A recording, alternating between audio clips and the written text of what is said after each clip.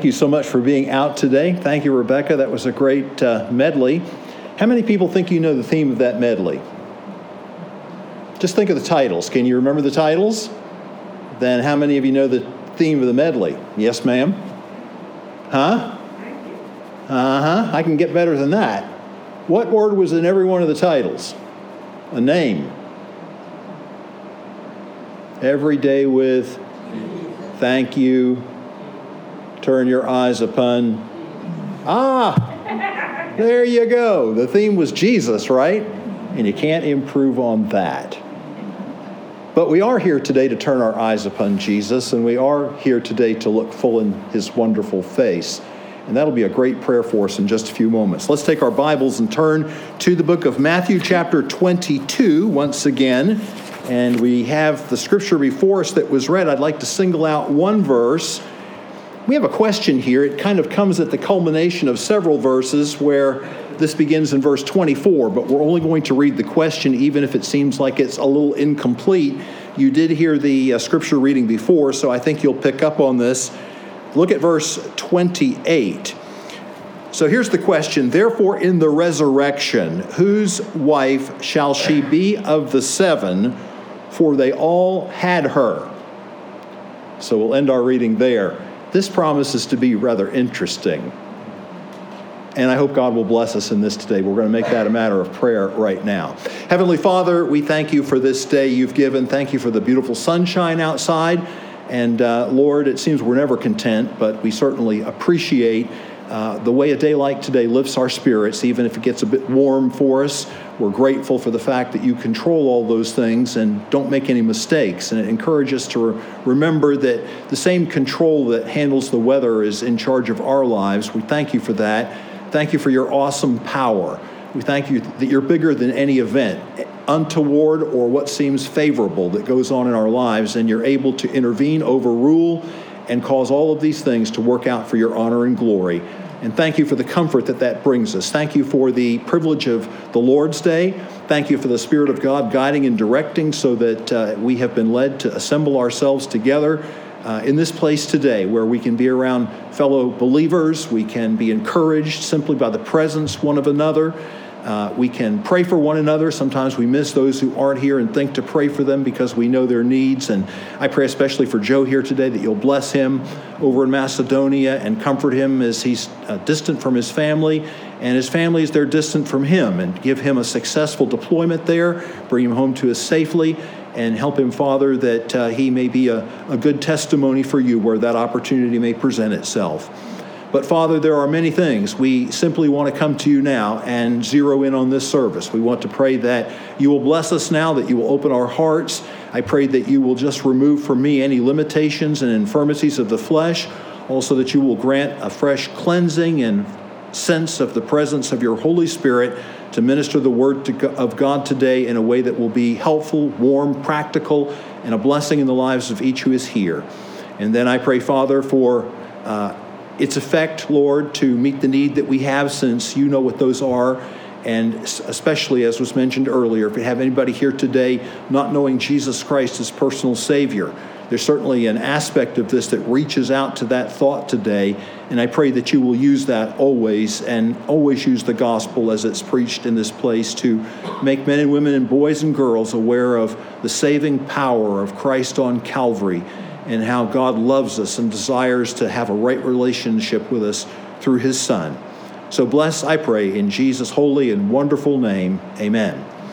Well, I appreciate those who filled in last Sunday, and glad you got a chance on Sunday evening to hear from one of the missionaries. That's always a good thing, I think. But today we do want to get back to our series, They Asked Him This. So we are looking at different questions that people asked Jesus in the course of his ministry. And remember that we have sort of hit an interesting place in the sense that going back to Matthew chapter 19, there were actually three questions in that chapter. And now moving over to Matthew chapter 22, we have an additional three questions. So it's kind of enabled us to stay in relatively the same place and use what we're learning about the context a little bit more effectively as we progress through this.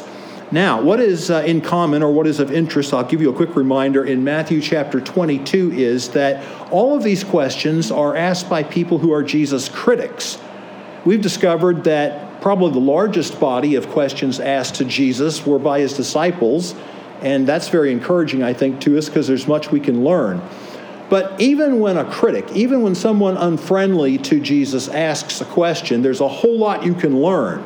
Because number one, you can learn about human nature. Why people ask questions like that is often very revealing. But then in response to it, we also many times gain insights. Jesus' teaching is a big factor here. A subject comes up about the resurrection. And when we get to the end of this section, if you'll notice verse 33 again, it says, "And when the multitude heard this, they were astonished at his doctrine."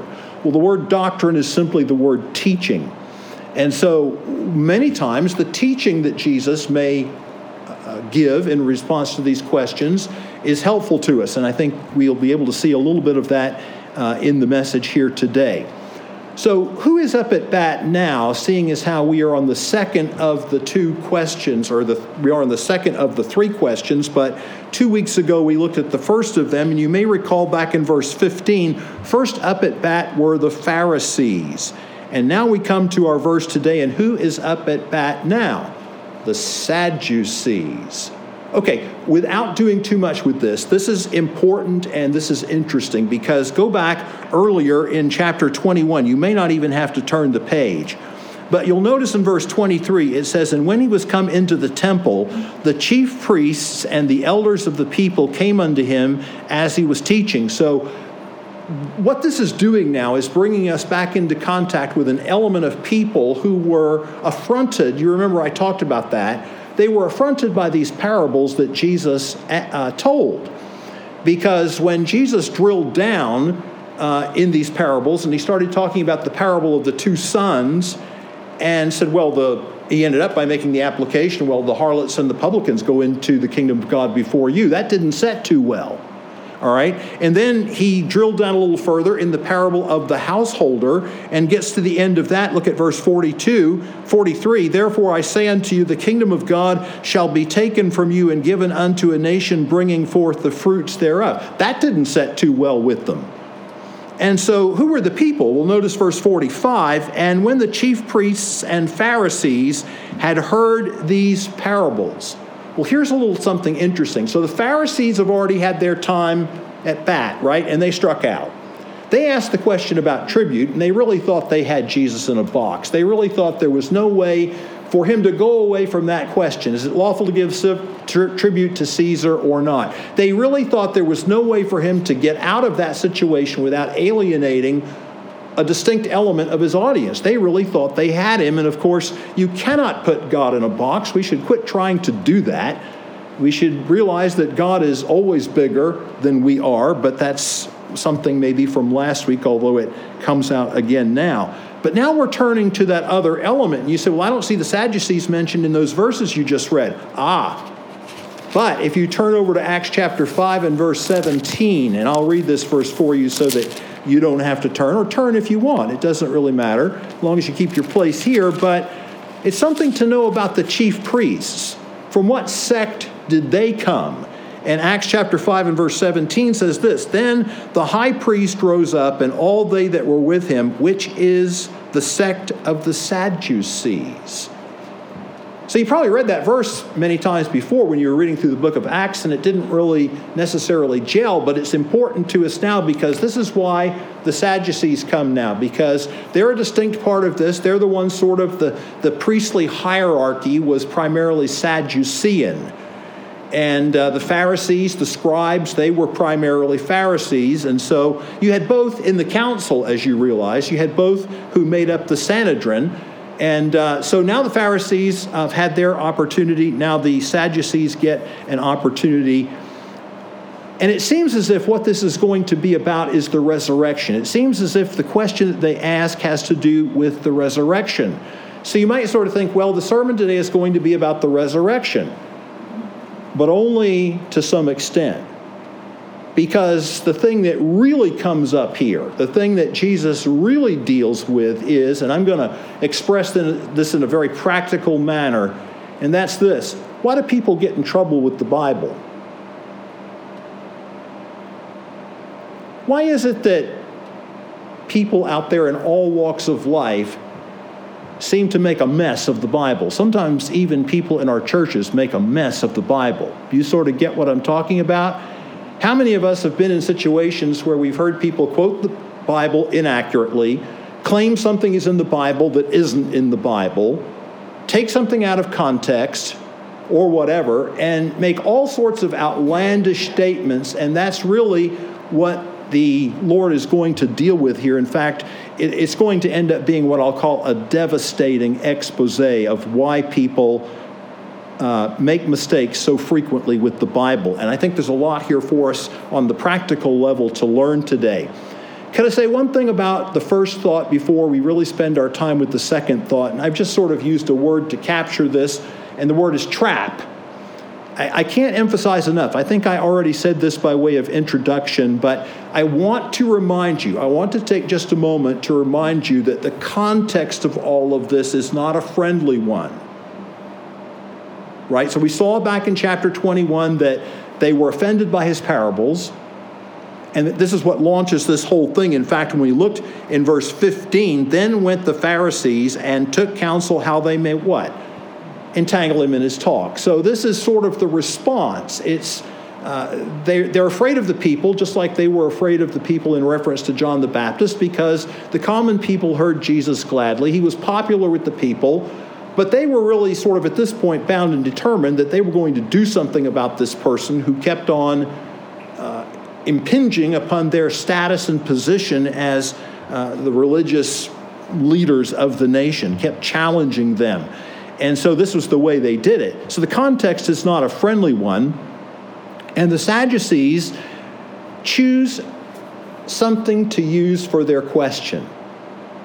Now, we can speculate as to why the Pharisees chose tribute. And I think that we talked about that last time and kind of got some insight into why they did that. And that's just simply because they knew that it was a volatile subject. Seems like taxes always are. But they knew that they could probably, or they thought they could probably lure Jesus into alienating his audience if they brought that subject up, because many of the Pharisees themselves felt like this whole tax situation was something that was really intolerable, unpatriotic, and perhaps even disloyal to Jehovah.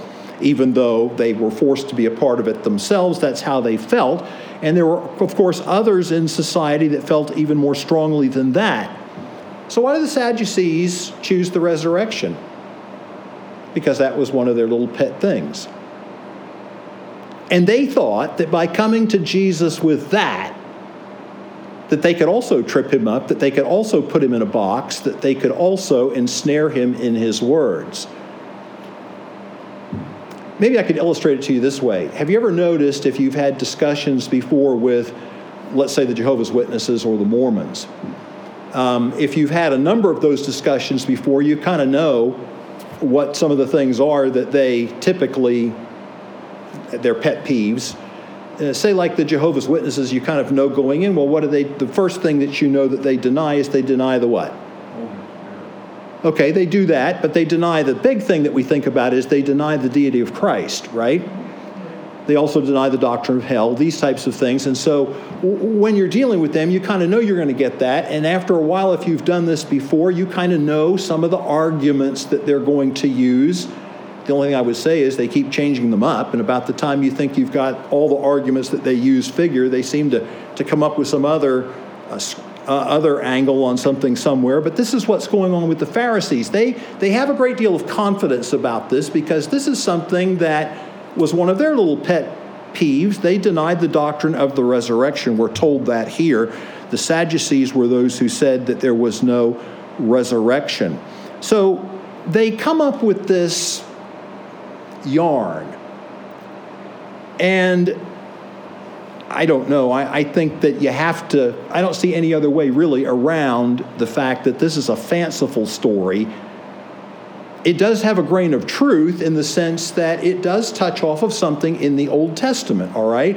So we probably should look at that just so we everybody's on the same page. We've kind of got a reference point as to where they were coming from. So keep your finger here. Let's go back to Deuteronomy 25. I will ask you to turn to this because I do think it's important that we see the starting off point. Because, see, most problems are their most dangerous when they have some starting off point of truth.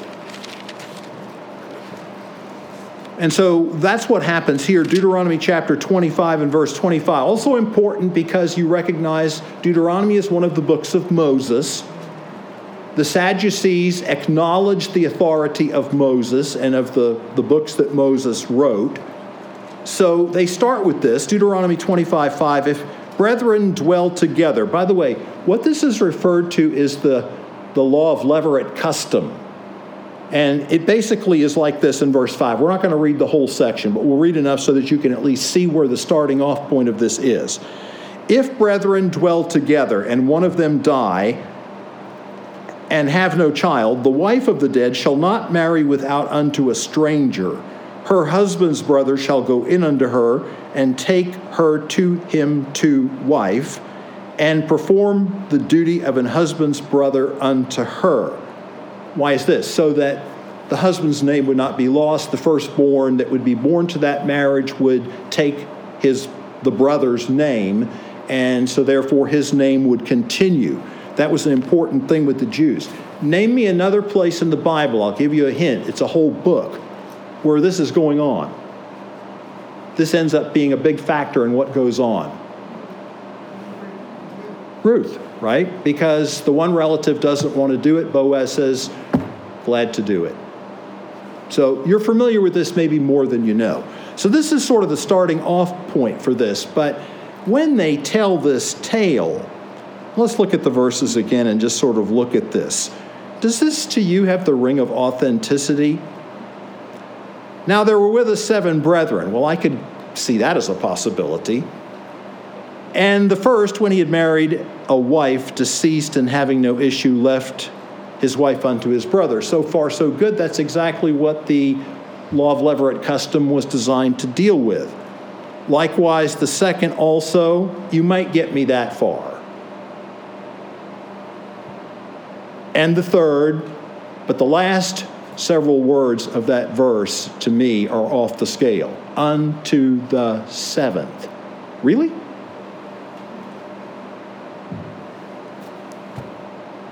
If so, I have some swimming pool theft insurance that I would like to sell you after church.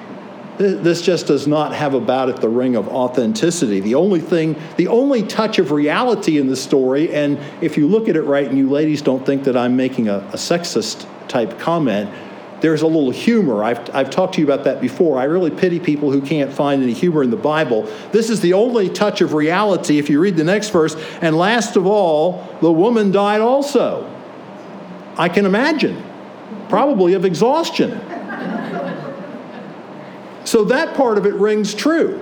But the rest of it, it's really a fanciful thing. And the whole thing that what you get out of this is that why in their minds that they denied the resurrection was because they were looking at the resurrection as basically a continuance of life as it is on earth. So they thought they had him. Think about this for a minute. Okay, if this scenario really were true, even if you limit it to someone who's had another husband or wife or 2, they say they all had her. So in the resurrection, can you imagine what this would be? So now you've got 1 woman and 7 husbands. Now what are we going to do in the afterlife?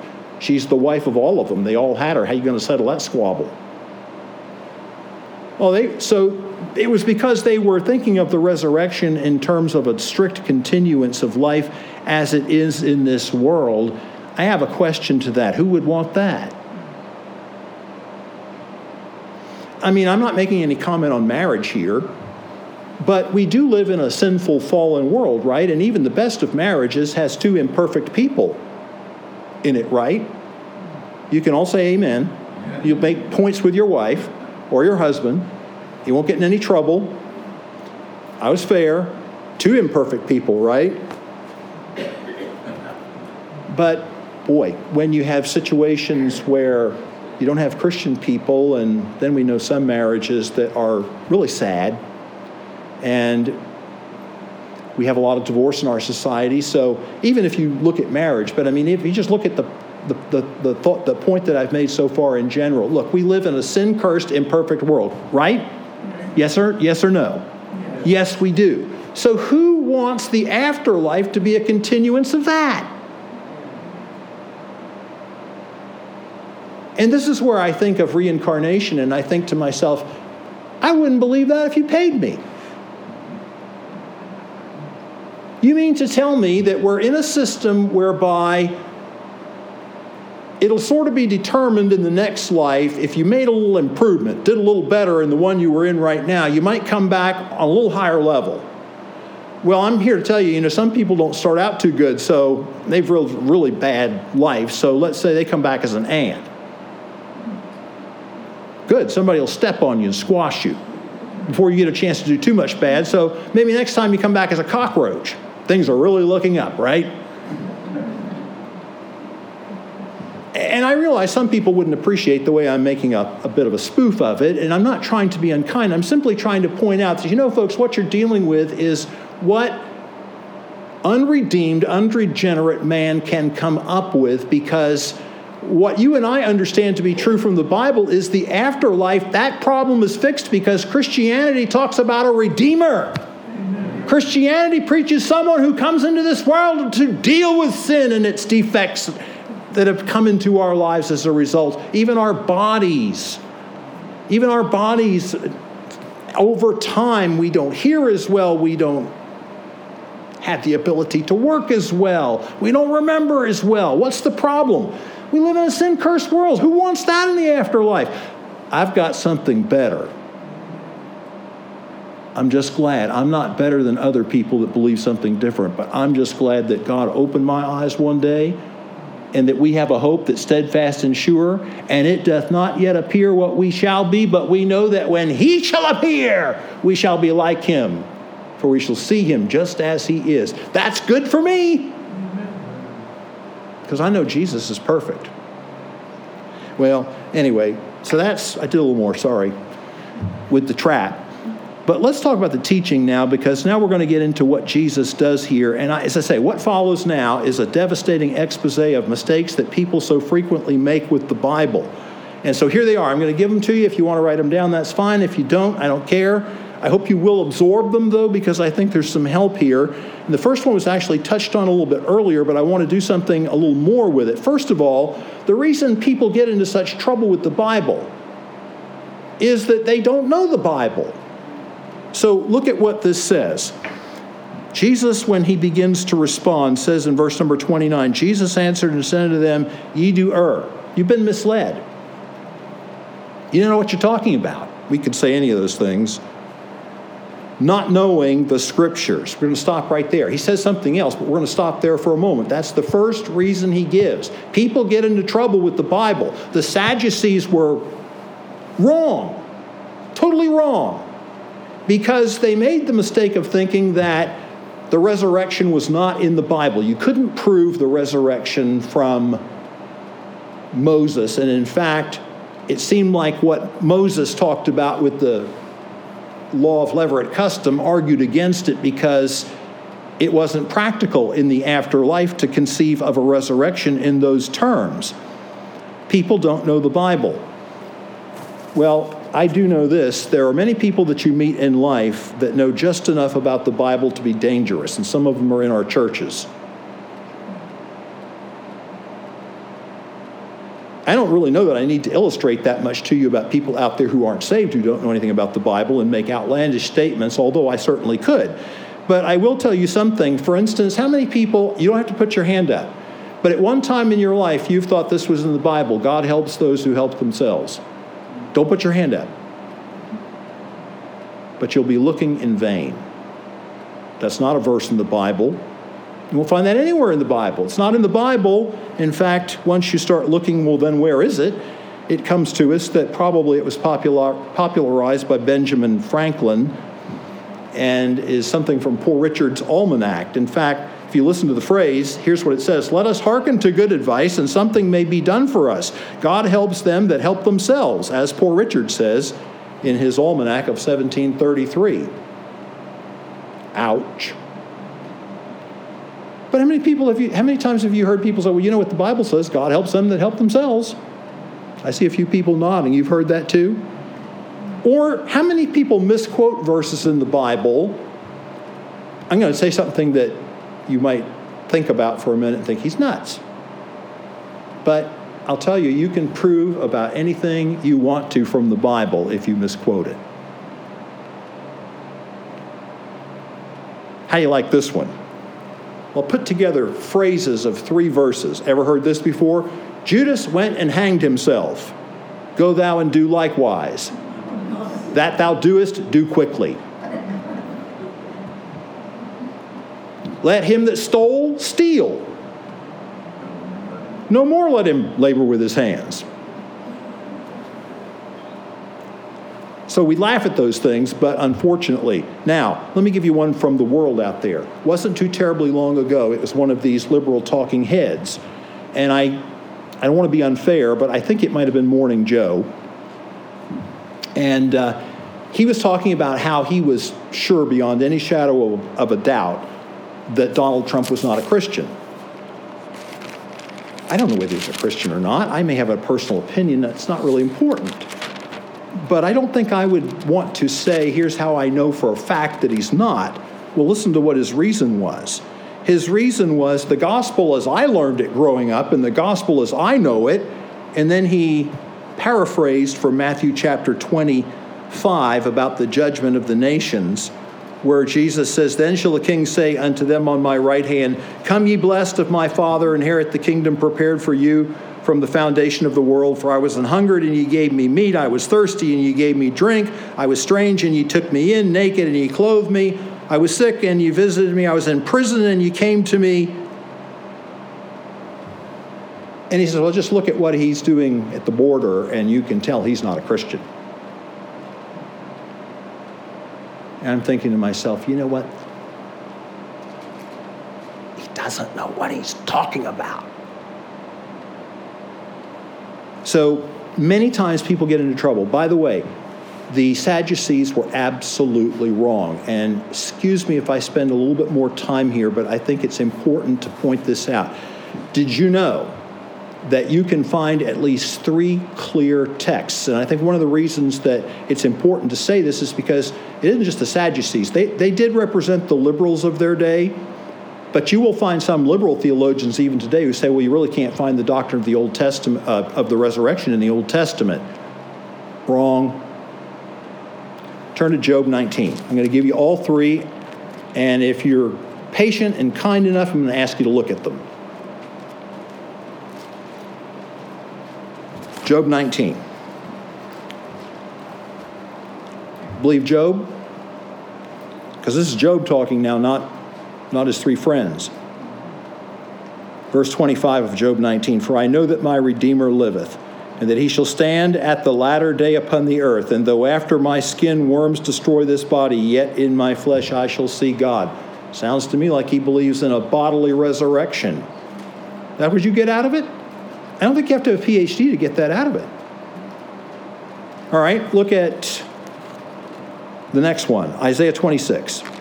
Well, got them so you can just kind of move forward. Come over a couple books to Isaiah.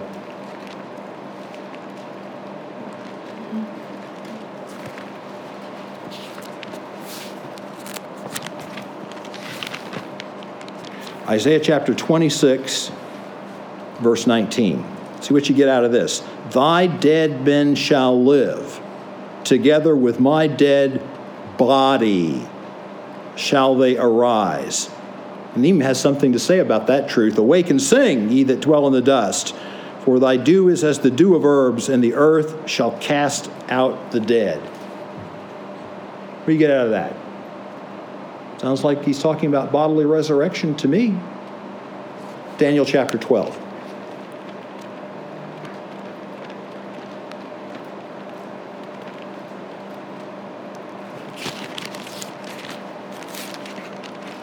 Look at verse 2. And many of them that sleep in the dust of the earth shall awake, some to everlasting life and some to shame and everlasting contempt. Now we're getting more specific. This gives us like almost the groundwork For when Jesus in John 5 spoke about the resurrection of the just and the resurrection of the unjust. So the Pharisees were wrong, albeit some people say that the Pharisees really didn't accept as authoritative anything but Moses. And this may be why they seized on that place in Deuteronomy chapter 25 and verse 5. So in order to really do a job on them, I hope you can appreciate this. I don't know how good a job I'm doing of conveying this, but I love this. This is just wonderful. It's all right. So even though we have 3 clear proof texts, throw them out. We'll just go with Moses. Okay, you guys want to argue Moses? We'll go with Moses. So he says to them, verse 31, but as touching the resurrection of the dead, have ye not read that which was spoken unto you by God? And if you read Luke and Mark's account of this, they specify at the bush. That's where this was. Moses at the bush. Exodus chapter 3 and verse 5. I am the God. This is what Moses said to. This is what God said to Moses. I am the God of Abraham, the God of Isaac, and the God of Jacob. Not I was the God of Abraham, the God of Isaac, and the God of Jacob. I am. In fact, he even mentioned that was his name. I am that I am. I am. And Moses, or rather Abraham, Isaac, and Jacob had been dead, long dead. And Jesus makes the application at the end of the verse and says this, God is not the God of the dead, but of the living. Ha! Can't put him in a box. Beat them at their own game. But that's the first place that a lot of people get into trouble with the Bible, is because they don't know it. Secondly, they've never really experienced the power of God in their lives. That's the second thing Jesus says. He says, you do err, not knowing the Scriptures or the power of God. What kind of power of God? There's probably a lot of applications of this that we could make. But if you've never experienced the power of God in your life, one of the key ways that you experience, and first ways that you really experience the power of God in your life, is when you're born again. The Bible says, of his own will begat he us through the word of truth. 1 Peter chapter 1, verse 23 says, being born again, not of corruptible seed, but of incorruptible, by the word of God, which liveth and abideth forever. And then we're told by the writer to the Hebrews in chapter 4, verse 12, for the word of God is living and powerful. Well, I'll tell you, the day came I found it awfully powerful in my life. How about you? The day the Holy Spirit used the word of God to really bring the fullness of conviction to me and to open my eyes to my lost estate and to show me that I needed a Savior. And then to put your faith in Jesus Christ as personal Savior and know that you're a different person. You haven't just had some emotional experience. It's not wrong for emotion to be a part of it, but you know it's something more. It's a distinct change in your life whereby you're no longer the same person. It's called regeneration. It's called being born again. It's called the power of God. It's called something that religion can't do. And then all of a sudden, something else happens. All of a sudden, you can read this thing and it makes sense. I'm not saying you immediately understand everything in it. I'm saying exactly what Paul was saying in 1 Corinthians chapter 2 and verse 14. But the natural man receiveth not the things, the unconverted man receiveth not the things of the Spirit of God, for they are foolishness unto him. So why do people stumble over what's in this book? They've never experienced the power of God. They've never been born again. They're not in sympathy with what's here, because that's one of the first things that changes the moment you're born again. All of a sudden, my attitude toward this book changes. I love this book. This book is my constant companion. It's my friend. It showed me the way of the cross. It shows me how to live. But the natural man's never experienced that before. And that's why I'm not saying that people can't understand certain things from Scripture by natural intellect. I'm simply saying it's why this is kind of doesn't make sense to it. It just doesn't make any sense. It's like the Corinthians, they were big on wisdom,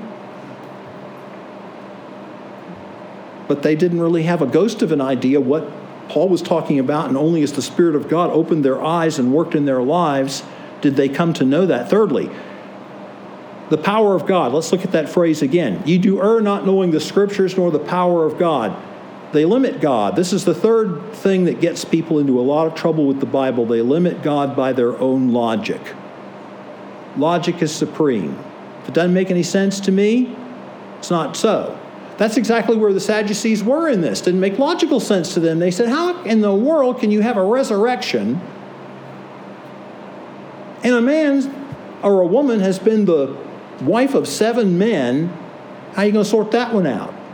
They thought that logically it just did not compute. It didn't make any sense. Now, folks, I want to be very balanced in what I say, so I hope you'll listen carefully, because I don't want you to think I said something I didn't or miss something that I'm trying to say. But Jesus is not suggesting, and nor am I trying to suggest by this, that God expects us to check our brains at the door. God's given us a mind.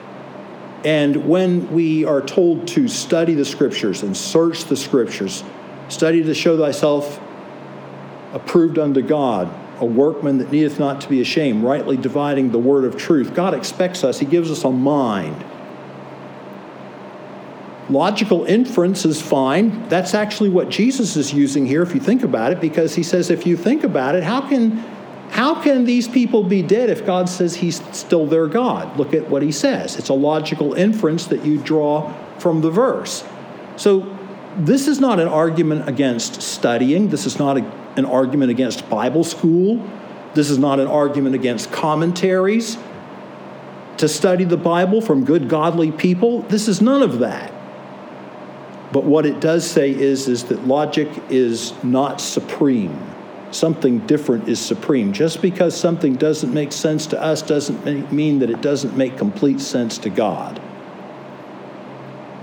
Just think about that statement for a moment. Just because something doesn't make sense to you doesn't mean it doesn't make complete sense to God.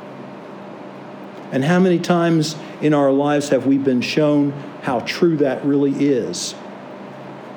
We judge God by our feeble minds.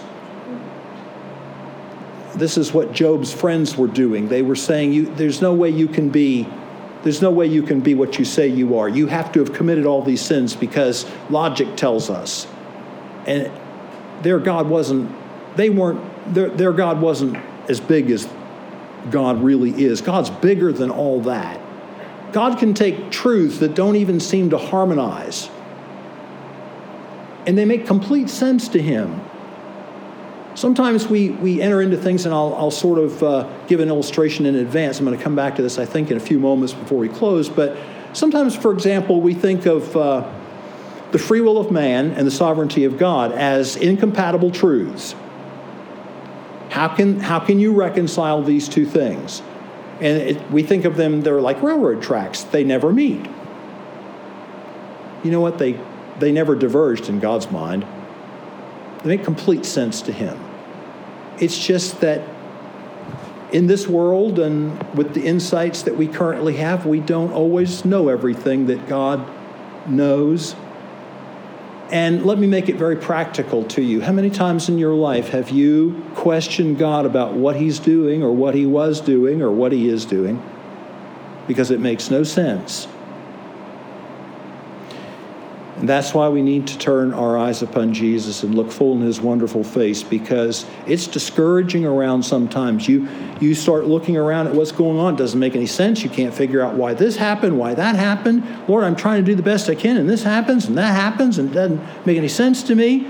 And you know what? There are folks, there just get to be times when you just have to let go and let God. So here's the fourth thing, because it goes hand in glove with this. The fourth thing is they forget how much we don't know. Look at verse 30. People make a lot of bad mistakes with the Bible because they don't realize that not everything that you might want to know is revealed in the Bible. So verse 30 says, for in the resurrection they neither marry nor are given in marriage, but are as the angels of God in heaven. So what Jesus says is, you guys have it wrong. You think that the resurrection is going to be a continuation of life as it now is in this world, and you don't realize that it's not that way at all. It's a spiritual life, and it's not that you won't know your husband or your wife. It's not that you won't still have that knowledge and even that love. But the physical aspect of that relationship is not a part of eternity. But this is probably, well, at least explicitly speaking, this is probably new information. Jesus is actually giving them more insight than what they currently have. He's helping them to understand and to flesh out. I mean, you might be able to show from the Old Testament that the afterlife is not meant to be a continuation of the physical life we have now, but to spell that out about marriage? No, because Jesus knows it all, right? But we don't know. How many things in the Bible? I quoted the verse, 1 John 3:2 a moment ago. It doth not yet appear what we shall be. It doesn't, folks. I quoted the other day, and I've done it several times. Eye hath not seen nor ear heard, neither hath entered into the heart of man the things which God hath prepared for them that love him. And I used to think, I wish I knew all that stuff, and now I realize, as much as there's still some things I'd really like an answer now, because I'm really patient, the more I realize that, you know what, if I had known certain things about the future, I would have never made certain decisions that I made in the past. If I had known that this decision was going to land me at this point, at a certain point later in time, I would have been really tempted never to make this decision over here. And yet this decision over here was unquestionably the will of God for my life.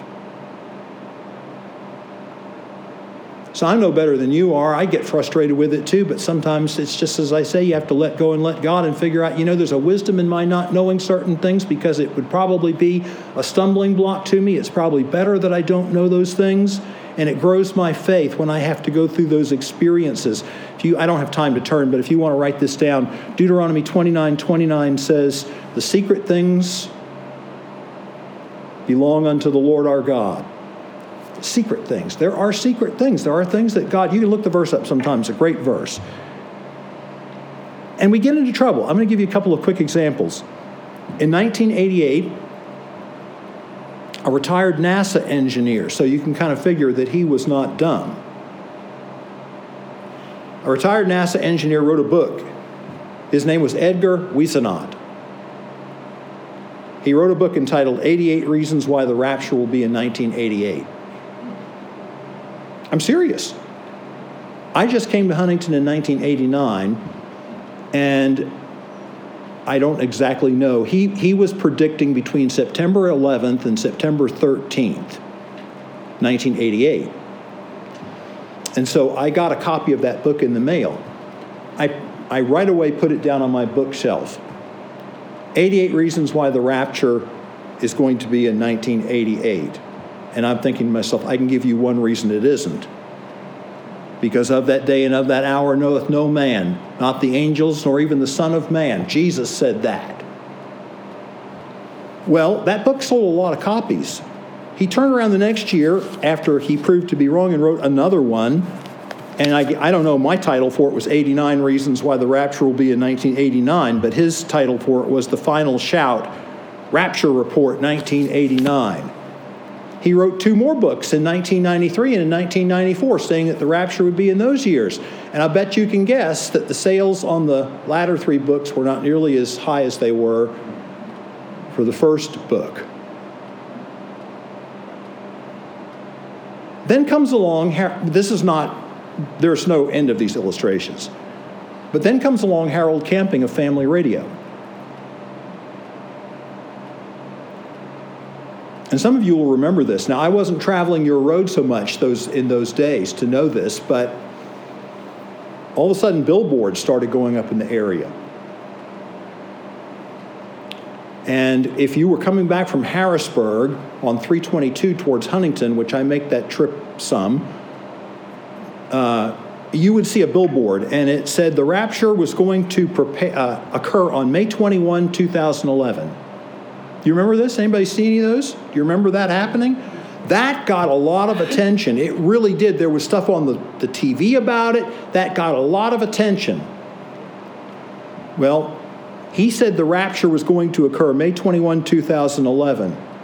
Now, I'm just ornery enough. Let me tell you what I did. But I say that only to be funny. I really felt led of the Lord. On Sunday morning, May 15, 6 days before his predicted event, I preached the following message: why the rapture will not occur on May 21. Then it was kind of interesting. This tickles me. I noticed after that on Sermon Audio that all kinds of people had sermons after May 21 about why he was wrong. Now I thought to myself, you chicken. You waited until after. I preached mine the week before. Absolutely confident. Because I think God's just ornery enough that if he was planning it, and you know we speak in human terms, if he was planning it for that day, he'd change. Because he already said in his word, you don't know the day or the hour. Folks, we slaughter the Bible many times because we don't keep in mind how much we don't know. And lastly, and I won't say much about this, we're kind of out of time, but people approach the Bible with their own preconceived notions. And we're guilty of that sometimes in our churches. We decide certain things just aren't so. And so naturally we never find it in the Bible. Even if you were wrong, you'd never find it in the Bible. So, for example, what I said a minute ago, and I'm not stepping on anybody's toes here this morning. That's not my intent at all. And I know over the years you've heard a lot of preaching, so I'm not reflecting on any preacher you may have heard. I'm just telling you something. You know what, we've got in our minds that, the sovereignty of God and the free will of man, they can't be harmonized, so these guys over here that talk about election are wrong. Well, what do you do with all the verses that mention it? You got to find some way to just sort of either not read those verses or explain them away. So let me give you a real life story. In the 13th chapter of Acts, there's a verse of Scripture, and you can look if you want, it doesn't matter, but back when I was finishing up my final degree, we had, there are always what are called comprehensives, 5 tests. I believe 2 oral and 3 written was what it was. Well, since my major was New Testament interpretation, guess what? You were responsible for the interpretation of the entire New Testament, whether you'd ever had a class in all the books of the New Testament or not. You were responsible. They could bring you into that oral or comprehensive. Now, you were there in front of 3 of the top-level graduate faculty who were on your committee. They would bring you in there, and they could ask you any question they wanted. You weren't required to say that you completely understood the verse, but you did have to know a viable interpretation of the verse.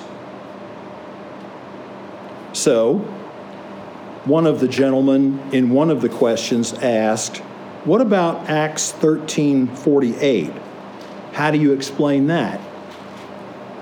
It says, and when the Gentiles heard this, they were glad and glorified the word of the Lord, and as many as were ordained to eternal life believed. What do you do with that?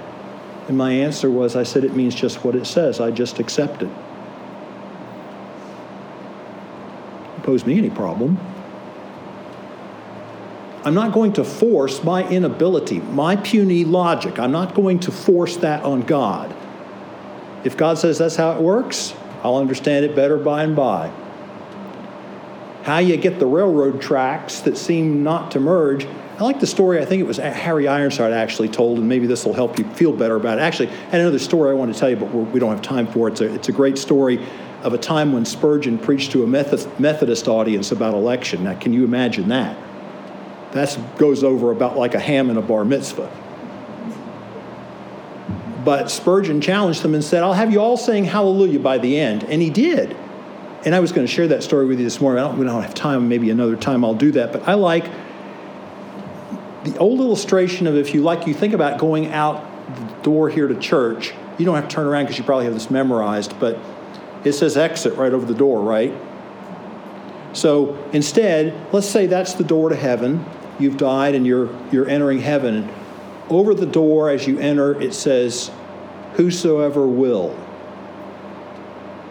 let him take of the water of life freely. But then when you get into heaven and look back from the other side, there's another side over the other side of the door that says, chosen in him before the foundation of the world. Makes complete sense to God. And we have to be very careful about it. And this is what the Pharisees or Sadducees were doing. They were approaching the Bible with their own preconceived bias that there was no such thing as a resurrection.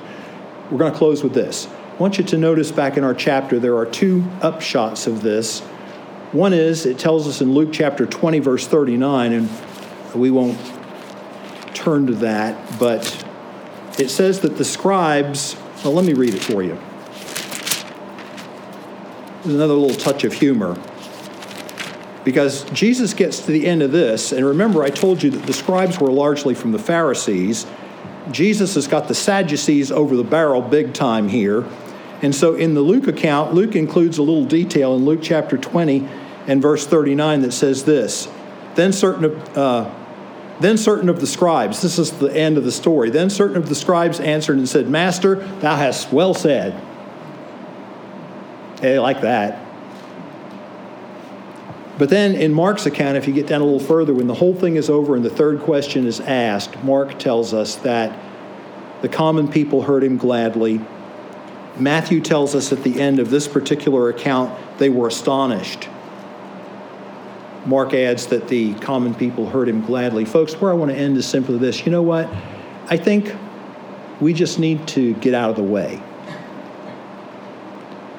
We just need to know this book and preach this book, because it's a powerful supernatural book. And even with people that you go up against and you think, there's not a prayer this person is going to ever listen to me. This person has all these degrees. This person is so antagonistic. This person is never going to respond to the truth. Well, let me tell you this real quick. There was, a long time ago, and this story was told by Arthur W. Pink, a Hindu priest.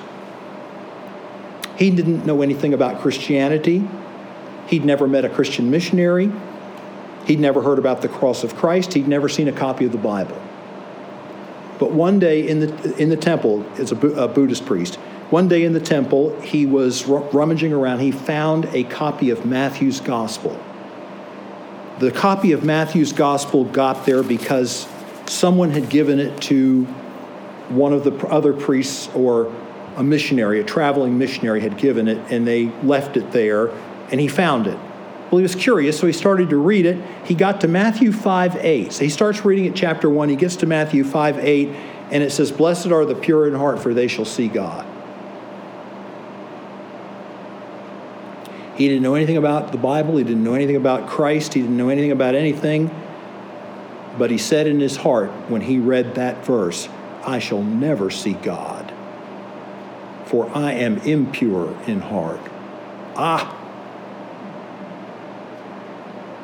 Over time, the Spirit of God kept working, kept deepening that thought within his mind. Till more than a year went by, he'd been in that uncomfortable state of conviction. You know what we're talking about. And one day he heard that the foreign devil was going to be in town. Now, the foreign devil was a missionary. And that he would be selling books and so forth. And so, that he was going to visit a town nearby. So, the priest made up his mind that he was going to go visit the man. So he goes to the adjoining town. He visits the man. And he says, I have a question. Is it true that only those who are pure in heart will see God? The missionary said, yes. But the same book which tells you that also tells you how you may obtain a pure heart. And they went on to explain to him about Jesus Christ and the redemption that I spoke of. See, the Buddhists don't have any kind of redemption like that. And do you know that Buddhist priest was saved? And I'm just saying, beloved, get this book in your heart. Get this book on your lips. Open up this book and let it go. And you might be surprised what God will do. Oh God in heaven, thank you today for your love. We just marvel, Lord, to see how you were able in such an agile way to move through these problems, move through these arguments, move through these minefields. And we thank you for the fact that one day soon, whether you return or whether you take us to be with yourself, we shall know. That day will come when we shall know even as also we are known. And all these things we've wondered about life, and all these things we've wondered about the Bible, and everything that we ever read that didn't quite make sense and we couldn't quite explain will be crystal clear. We thank you for the faith you give us today to believe that. So I pray for every child of God here today, Lord, whatever may be going on in our lives, whatever puzzlement, whatever lack of sense life seems to make, where we're struggling because of the fact that so often it seems that good things happen, bad things happen to good people. Thank you, Father, and thank you, too, that you've opened our eyes to the truth of God's word. We're forever grateful. We realize we don't deserve that. We realize we don't know it today because we figured it out on our own smarts. We know it today because you made the first move. You reached out. You wooed us and drew us with cords of love, even as you did that Buddhist priest. Thank you that we have that story to tell to people and that hope that you give us in your word. Encourage our hearts, I pray, in Jesus' name. Amen.